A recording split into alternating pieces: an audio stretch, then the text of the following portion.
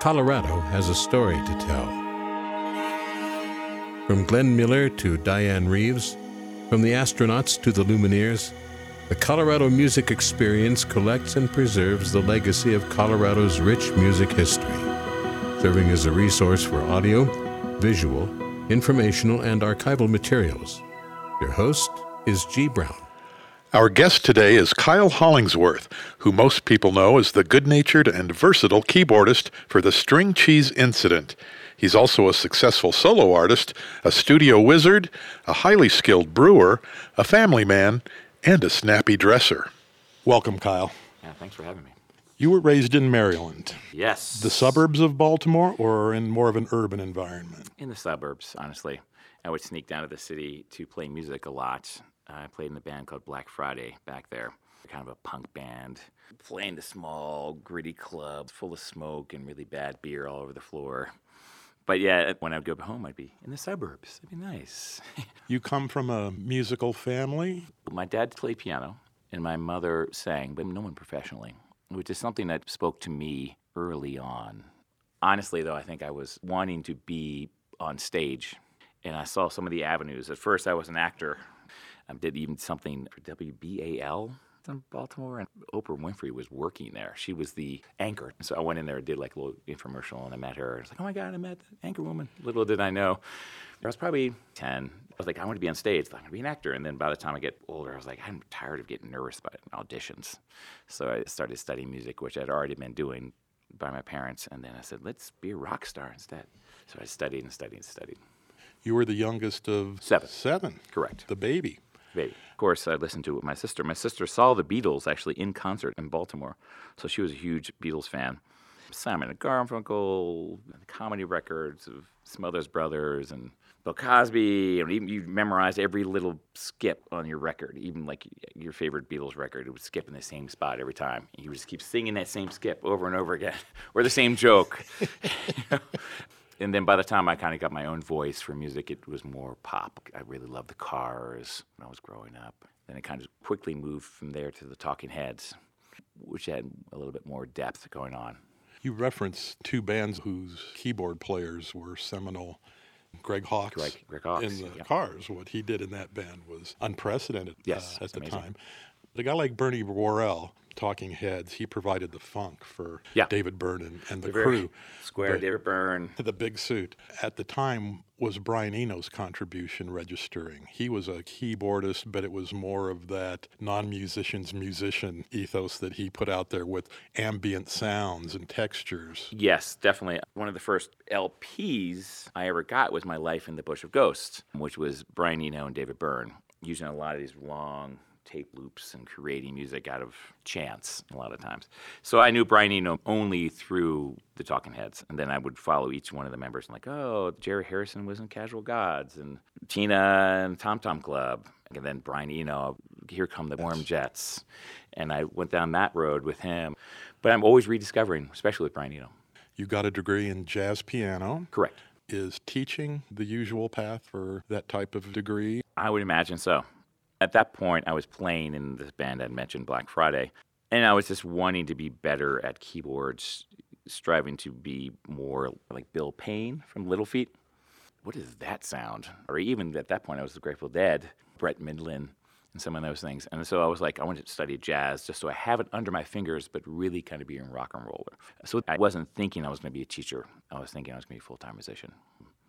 But yeah, a lot of my friends are amazing teachers and professors. What happens to bring you to Colorado? I'd been coming out here for a few years, working on the Colorado Trail. When I was like 18, a friend of mine said, you can come out and be a volunteer. So I went out and I was just digging the Colorado Trail for 1 week here, another week there, and I did it for a couple summers. And then I said, this is a beautiful spot. Maybe I'll be a forest ranger. Never mind all this music stuff. I want to come out here and study forestry. And first thing, I come out and join some hippie jam band. It wasn't String Cheese. It was like Liquid Sunshine or something like ridiculous. Sorry, guys, wherever you are. So I was like, music was just drawing me more in than forestry was. So I just kind of followed that path. At what point did you hook up with Dave Watts of the Motet? Early on. Dave brought everyone to Colorado and gave them a place to stay. Fish would come into town and stay in his commune called Double Dig. It was out in North Boulder. It's since been plowed over. But that's where I met a lot of the guys from String Cheese, actually, because Travis was in a tent in the backyard, and Fishman was in the laundry area doing laundry, and Dave at that point was wearing a dress and had really long hair. It was definitely the last vestiges of that in Boulder. A musical comment, I wouldn't say it was a full-on 60s thing, but a joint space of creativity. Dave's like, come on over. So I came over to his house, and I jammed with him and Ty North, who was a bass player from Leftover Sound. And this one guy named Michael Kang showed up one day. And so Michael Kang, Ty North, and Dave and I started gigging, just some gigs at Penny Lane, which used to be a coffee shop in Boulder. And then Kang's like, well, hey, you play in this other band, Dirt, you want to open up for us? I said, sure. And then after that, he said, do you want to sit in our band? And I've been sitting in ever since. String Cheese, I guess.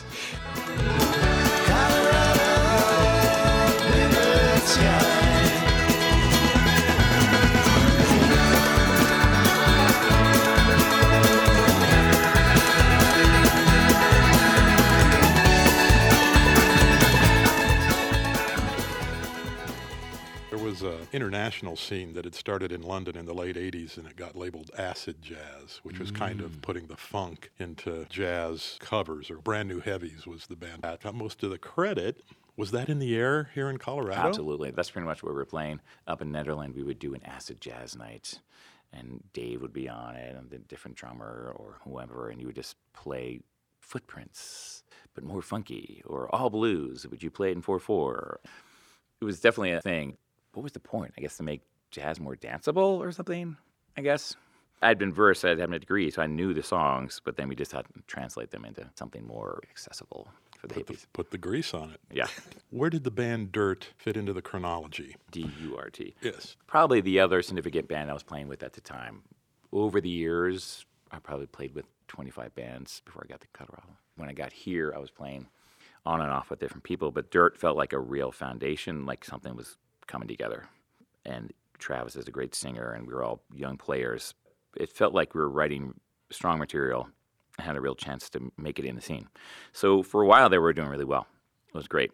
It was the era of a band called Steak, Band du Jour, Leftover Salmon. They were kind of the bigger ones. Sponge Kingdom. So I'd been in town for about 3 years, I guess. So that was the era. And then from there is when I joined String Cheese. Time and time you leave me here, waiting all alone, don't you know?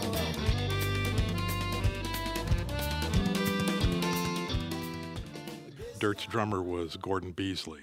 Gordon went on to play with several bands, notably Brethren Fast, before he fulfilled his ambition to become a policeman. In 2002, Gordon was slain in the line of duty in the Arvada shooting in June of 2021. You got together with your old Dirt bandmates to reminisce and mourn.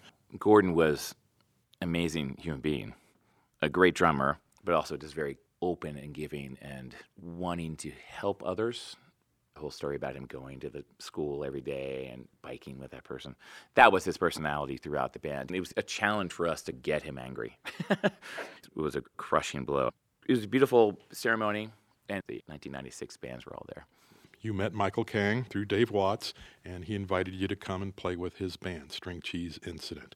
At that point, those guys were self-described ski bums. Not so much me, but yes. And had been playing the bar circuit in Crested Butte and Telluride.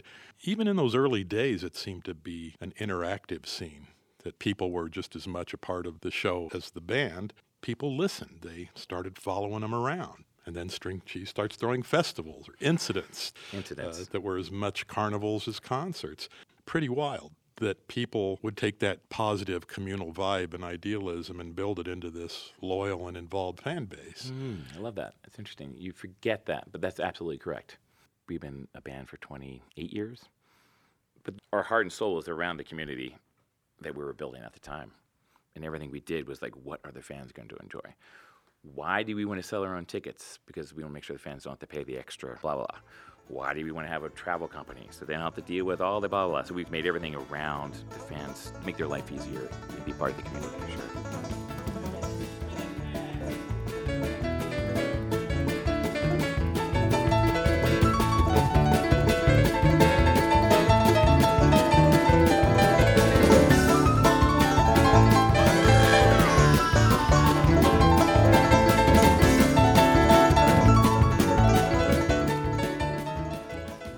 Hershey, the Cheese's guitarist, came from an acoustic music background. A lot of bluegrass, folk. There aren't many piano players in the bluegrass genre, but you guys figured it out, incorporating jazz and electronica over the years.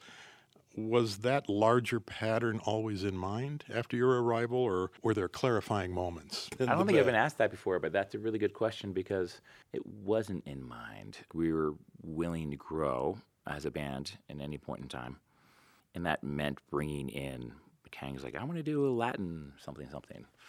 And that's something I really enjoyed, so just said sure, and I'm sure Billy wasn't not his favorite type of music to play, but we were all open towards it.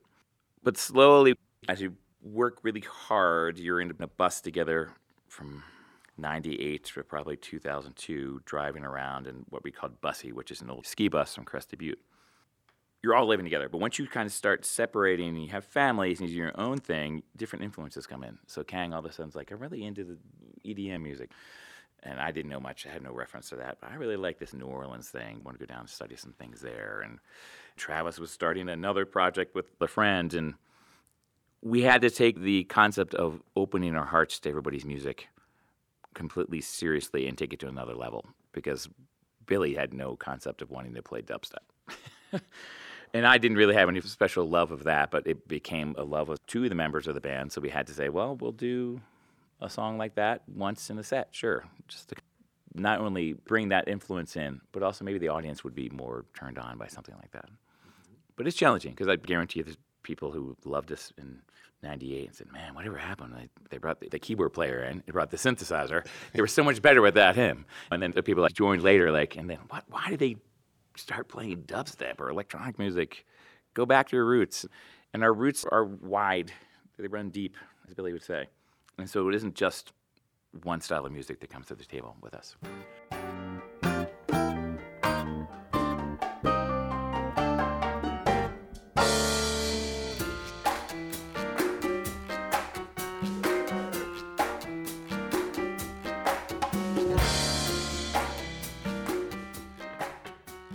So while you're working on the music and the sound, String Cheese had no major label contract, hardly any commercial radio airplay, no video on MTV, none of the usual shortcuts, and yet you had an astounding business team, your own management, yes, booking company, your own record label, SCI Fidelity, and a merchandising department, an in-house ticketing service, and travel agency to help the fans get to your incidents, to lots of exotic locations, Mexico, Costa Rica, Jamaica. Jamaica was the first one. My wife-to-be went there that time and saw us in 98, and there's probably 40 people on the beach.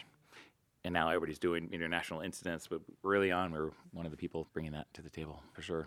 How much were you involved in all the different wings of the organization? The majority of our success, at least in the beginning, was Michael Kang working with Mike Luba as far as the business was concerned.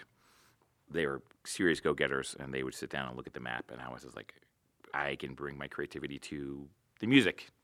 And I was not probably super involved in deciding to go to Jamaica.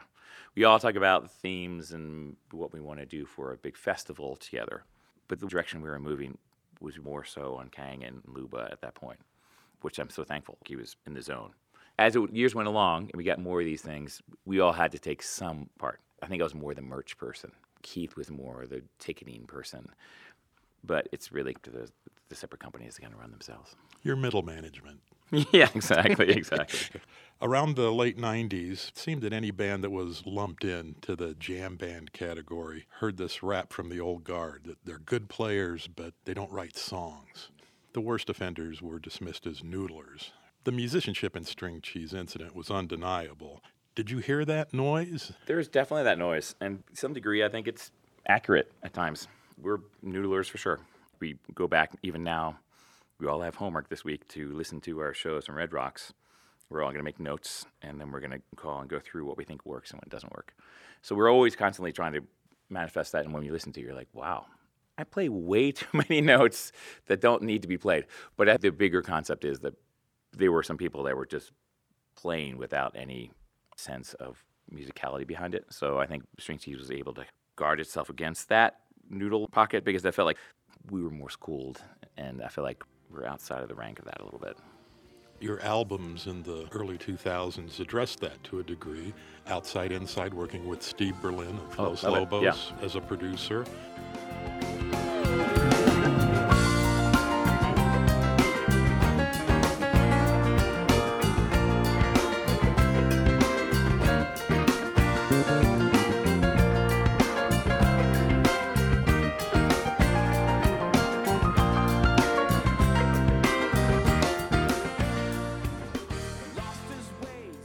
starting to incorporate different genres on Untying the Knot. One Step Closer had shorter songs, and you worked with Malcolm Byrne. You wrote a song with Robert Hunter, the lyricist of the Grateful Dead. 45th of November.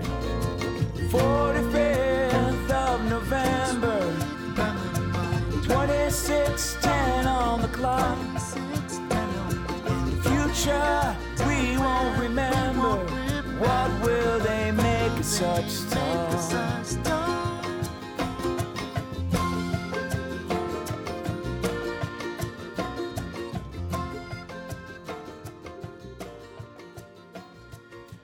That philosophy or ethos of translating the impact of the improvisation of live performances and getting that to the science of recording, of using the studio as an instrument. I think the biggest time we did that was actually Untying the Knot. That was with Youth. He was from a band called Killing Joke. He would yell at us if our drummer played more than an eighth note. And the drummer went, "That's jazz!" In a very thick accent. "Don't play that! That's jazz! No! So every song, we were all like, okay, that's not really what we do. So all the songs had to be stripped down. And then to speak to the using the studio, he brought in like Mountain Girl and friends of ours from the Merry Pranksters in that era came and he did the Pink Floyd thing where he interviewed them and gave them a bunch of odd, bizarre questions. And then he sampled them into the music. That became Brian Eno-esque, to come back to that, to use the found music to make an album. And that was really intriguing to us. It was really difficult for us, but it was one of my favorite albums sonically. I like some of the other albums for songwriting, but I think that was the best use of the studio. Very far away place. Kind of way, you know, the breeze is blowing, the flags are flapping. It looks like a lot like Earth Day. Heaven has fleecy green clouds.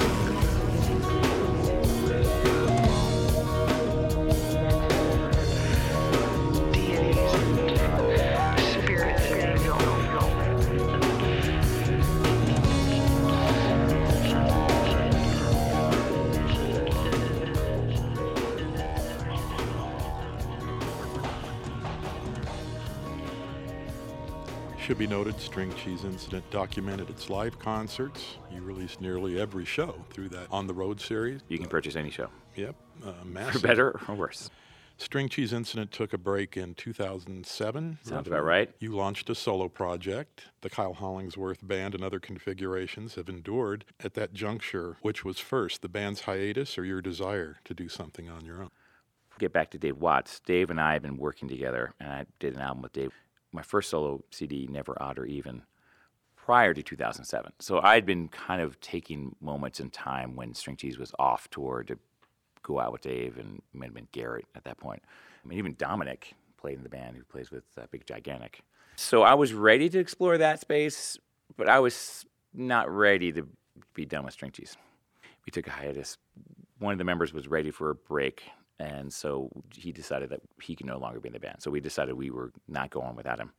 So we kind of phrased it as no shows foreseen in the near future. We kind of made it pretty vague. If we wanted to jump back in, we could. So then at that point in time, I was like, I got something I got to do. So I kept recording my own music. It's hard to encapsulate the sheer number of people you toured with or recorded with. You've come into the orbit of nearly every working Colorado musician. Absolutely. And if we want to name drop the heavy hitters, we can go from Speech, the man from Arrested Development. Arrested Development. You worked with him in 3 Foot Icon. Joshua Redman, Robert Randolph on your first solo album. Oh, yeah, right. I forgot about that. George Porter Jr. of the Meters, DJ Logic, the surviving members of the Grateful Dead. Yeah. You brushed up against Lesh and Weir and Kreutzmann and Hart. Yep. The best keyboard players on the planet, the aforementioned Bill Payne from Little Feat. Oh, he's actually a friend. Yeah. I just talked to him the other day. And Bruce Hornsby. A jazz legend like Mike Clark, Herbie Hancock's drummer from the 70s. Everybody has their 9/11 story. Where was I in 9/11? I was on tour with Mike Clark, and we were in Austin, Texas. All the original members from the Headhunters just got in on the bus in 9/11. We heard the whole thing, and Mike and all those guys are from New York. So we said, should we play a show? And I don't know, no one's playing. And then we said, funk them, not the other word, but funk them, let's go and just play music for the people. And it was the only sold-out show on the tour. And people were just ready to dance and rage and get away from their screens and not watch anything. And we had a fantastic show. I list all these people just a fraction, as I say. Is it networking or just being open to anything that comes your way or an insane work ethic? Oprah says or something. Luck is a combination of preparedness and opportunity. And I really take that to heart. I'd been practicing even during the dirt days, even early string cheese when we weren't working. And I'd put a backpack on and try to look like a college student. And I'd break into the music buildings of every different university across the United States. I had all their codes in my phone so I could sneak into there and practice during the day. So I was ready for the opportunity, and then it just happened. I think it was complete luck, but I was prepared.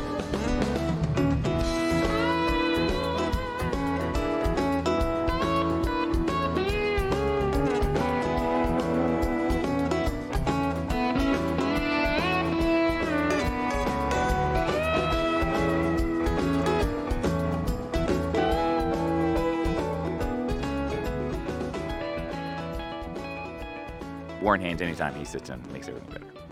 One of my favorites, though, was Kool and the Gang. Zac Brown was epic. When they come to the table with something to offer, the opposite of that is when we played with Lauryn Hill. That was a challenging time. Lauryn Hill's like, but I don't care. I'm just going to show up because I'm getting paid to show up. Versus like people were like, let's do this. Let's make it a new incident. Then it becomes more interesting for me to listen to. You've played everything from folk to classical, but I always dug your stab at progressive rock, prog rock. Prog. Right, with Tufnell's Retreat. Yes. Right, it's Mozart and Bach put together, is that what he says? Or Yeah. It's more of a mock piece, really. I'd been writing it actually with String Cheese originally, and String Cheese just got so bogged down with some other things we were working on that I said, I need to record this piece. I wrote a piece called Boo Boo's Picnic, which is kind of a bluegrass piano piece. And I said, I think I could translate something like that into more of a classical organ-based thing. So I was thinking of Emerson, Lake and Palmer. So I wrote the melody for it, and then I got together with Travis, and Travis said, well, it's not going to be a big enough piece unless there's a romping 6/8 that's very String Cheese, like Round the Wheel or something. So I put the head up top, and then the romping 6/8, and then my band, I got together with KHB, and I said, we need to have the mock moment. So I said, everybody, just pretend you're playing some kind of etude. And so the bass player went, and I started playing, and we put it all together. And actually, our first take was actually one of the best takes because we were kind of playing with it and kind of laughing when we were doing it. The reference was more tongue-in-cheek that it was too grandiose to exist, and we were making fun of ourselves to call it Tufnell's Retreat. All these different movements that think are supposed to be so special. Live has been a lot of fun. It's a challenging piece to play, especially it's like a 130 BPM, and the head is all 16th notes. And just to be able to relax enough to play, let's see, and it's all different notes. It isn't just scales. When I recorded it, and I couldn't play it. I was like, what is wrong? And I realized I was playing it too fast. That the opposite was happening. I was trying so hard to play it, to be in time, that I was rushing it. And I was like, oh, I don't have to work this hard to make this piece work. So then I just relaxed. So whenever I play it live, I'll just keep telling myself, relax. What would Nigel say? And I always talk about it on stage. I'm going to bring Stonehenge in.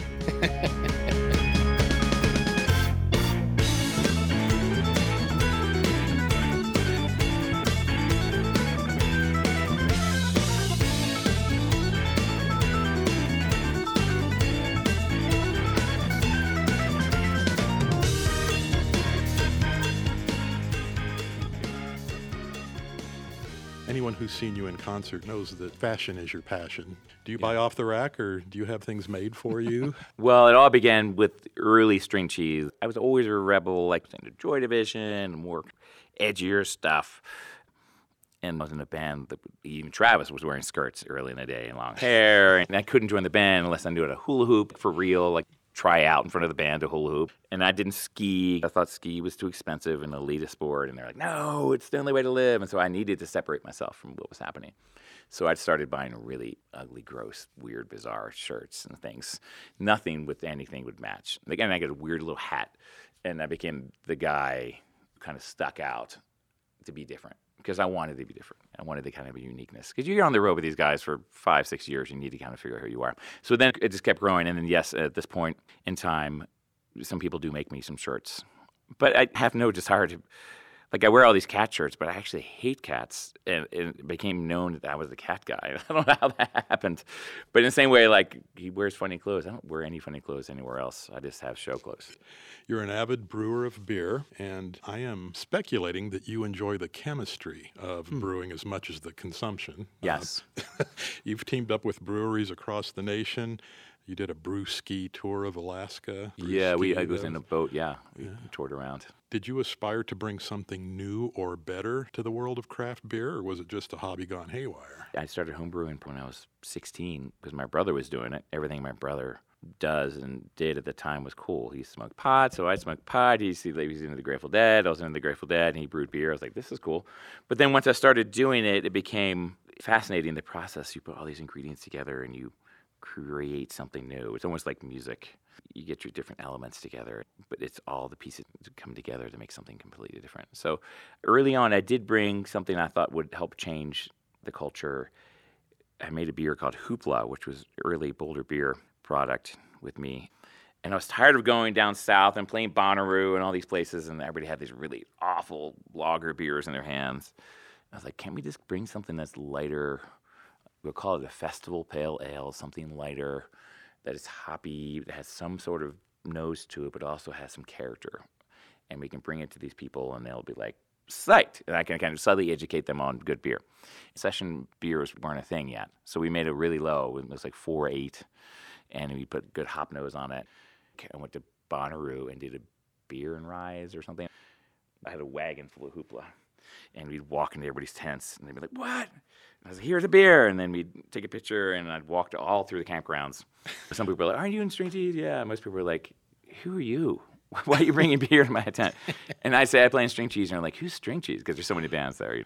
But they're like, cool, thanks for the free beer. It was a fun moment. And I think I've turned some people on to some better tasting beer, but who knows?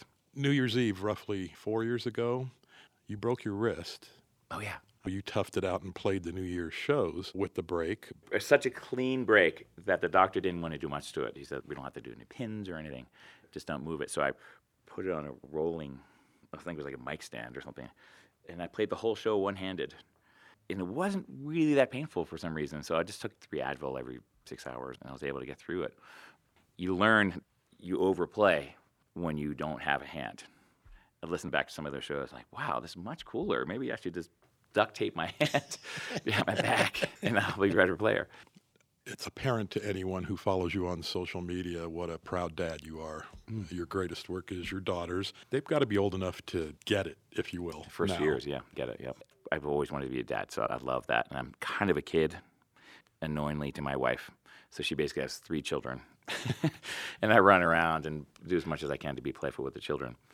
But my job is to be on the road. So it's always challenging to leave. But over the last year in the pandemic, as much as I love my children and want to be there, I went on tour for the first time with String Cheese, and we went to California and played the Greek. I just relaxed into this new sense of remembering who I was supposed to be. I love being home, but also I need to be doing music, and I need to be in front of people, and I need to be on tour to some degree. It's part of my personality. I'll sit home and play a keyboard part, and then I'll try 10 more keyboard parts, and then I'll record something, and then I'll put a bunch of stuff on it, and then I'll go for a bike ride. I just need to be playing music with other people for me to be sane. But yes, I have a beautiful family, and that's the most amazing thing in my life.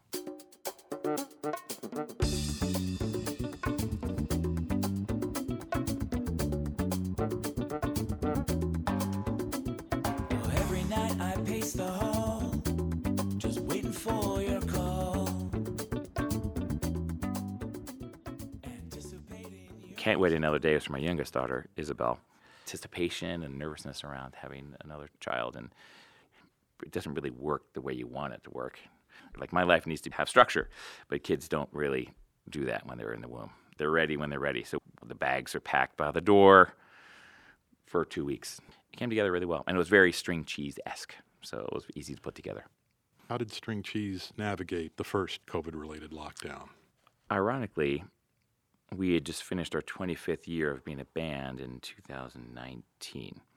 So we all decided collectively that we're going to take a break November 1st through June 1st of 2020. It's a great time to take a break. Nothing's going to happen.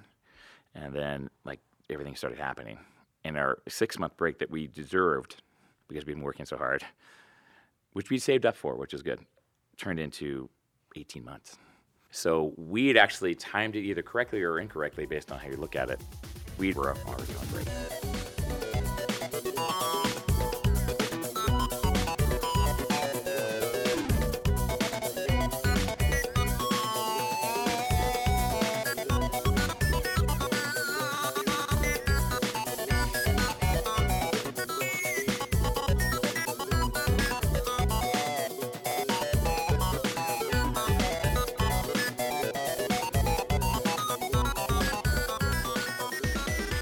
More active in the writing than other people, maybe. Some people were just like, this is great, I'm just going to be at home all the time and take care of my kids. At some point, the reality of money does come in to play, and we were ready to start kicking it again in the spring. But we were all together in the sense that we need to be aware of crowd safety and that sort of thing. What's your favorite musician's joke, Kyle? Oh, how do you get a drummer off the porch? How, Kyle? You pay for the pizza.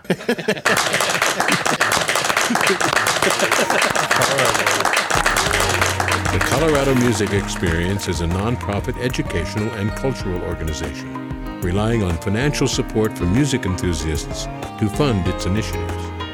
To learn more, please visit colomusic.org. C-O-L-O music.org. Terrapin Care Station is a Boulder-based, vertically integrated, consumer-focused cultivator, processor, and provider of high-quality medical and recreational cannabis products. Terrapin loves music and is proud to partner with Colorado Music Experience to educate the public on everything great about our state's music history. It adds significant cultural value across Colorado, solidifying our state's position as a leader. Follow Terrapin on Facebook, Twitter, and Instagram, or visit terrapincarestation.com.